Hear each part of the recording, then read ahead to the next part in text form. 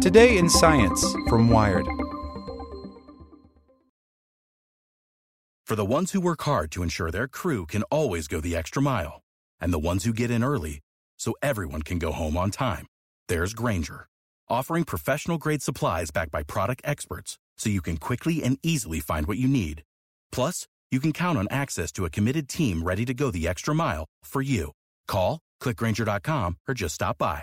Grainger, for the ones who get it done.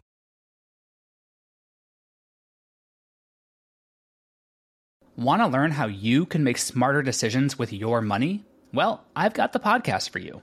I'm Sean Piles, and I host NerdWallet's Smart Money Podcast. Our show features our team of nerds, personal finance experts in credit cards, banking, investing, and more.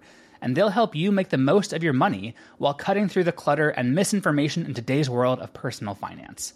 You'll get clarity on strategies to help you build your wealth, invest wisely, shop for financial products, and plan for major life events. Listen to NerdWallet's Smart Money Podcast wherever you get your podcasts. Hey there, this is the spoken edition of Wired. Why Apple Can't Tackle Digital Wellness in a Vacuum by Robbie Gonzalez.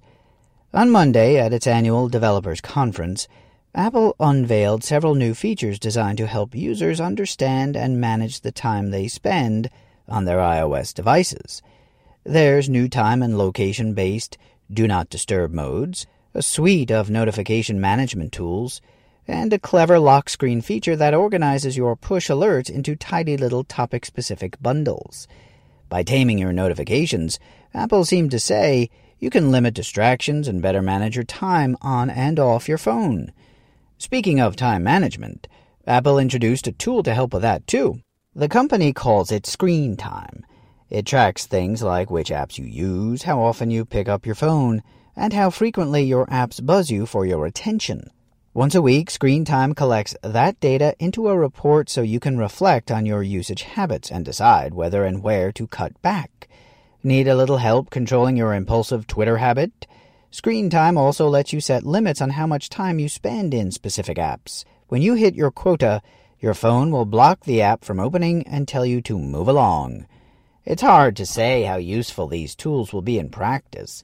As I said last month, when Google announced its own suite of screen time monitoring tools, there's been very little rigorous peer-reviewed research on the subject of what many people now refer to colloquially as technology addiction, and even less on how specific features might help people manage their time on a device. And even if that data existed, Apple didn't consult with researchers while developing its new features. Meanwhile, technology companies have for years finely tuned their products to be as alluring as possible. The opposite concept, that of designing apps and devices to be less seductive, is largely uncharted territory among scientists and tech giants alike. But instructive data does exist.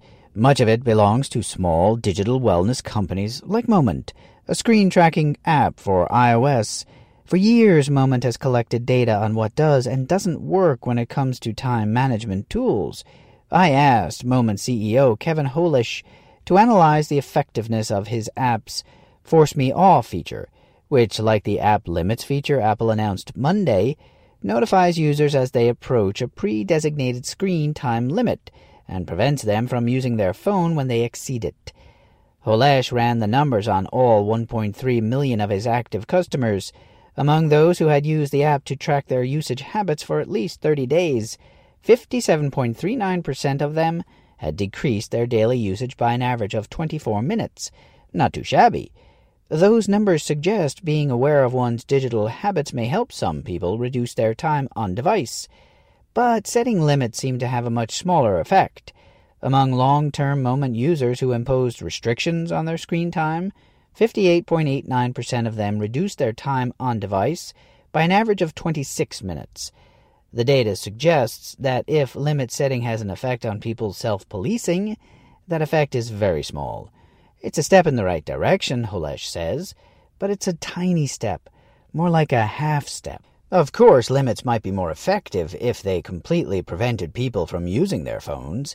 Both Moment and Apple allow users to bypass their self-imposed restrictions, and those limits are laughably easy to overcome, says Gabe Zickerman, an expert in the design of alluring games.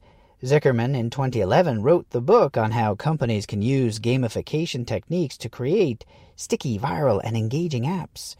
But today, Zuckerman counts himself among tech's turncoats. He devotes himself to finding a cure for what he calls tech overuse, and his methods are more extreme than Apple's and Moment's. His app, Onward, enables users to completely cut themselves off from problem apps with a feature called blocking. Users schedule a time of day or designate a time limit for using specific apps. When you hit your limit, that's it. No more. Short of deleting the Onward app, users have no choice but to abstain from the blocked app until the following day. And Zuckerman says it works. In a 4-month trial involving 1,366 Onward users, 89% of blocking users reduced their device usage, and 62% of them reduced the frequency of their attempts to use their device. Zuckerman did not give specifics on the amount of time users saved. Among Onward users, stricter restrictions seem to help people use their phones less and less often.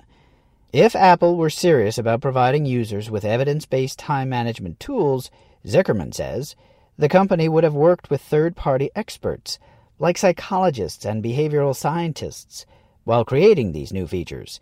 Instead, Apple solicited feedback on its finished products from organizations like Common Sense Media and people like Arianna Huffington. Yes, that Arianna Huffington.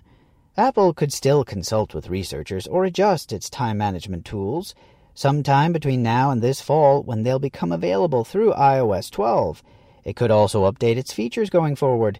As data on the effectiveness of this first batch of tools begins rolling in, the digital wellness movement is quickly gaining momentum, and Apple has only just dipped its toe into the zeitgeist.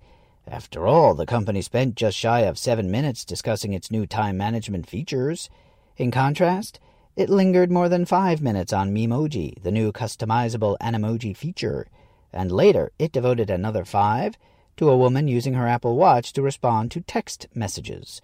Change a dinner reservation, check her calendar, make sure her husband recorded their newborn's morning nap, and chat with her daughter via the watch's new walkie-talkie feature, all while pedaling away on a stationary bicycle. Apple might want to help you manage how you use your devices, but the temptation to use those devices to do all the things all the time remains very much alive. Without the ones like you, who work tirelessly to keep things running, everything would suddenly stop. Hospitals, factories, schools, and power plants, they all depend on you. No matter the weather, emergency, or time of day, you're the ones who get it done. At Grainger, we're here for you with professional-grade industrial supplies. Count on real-time product availability and fast delivery. Call, click Grainger.com, or just stop by. Grainger, for the ones who get it done.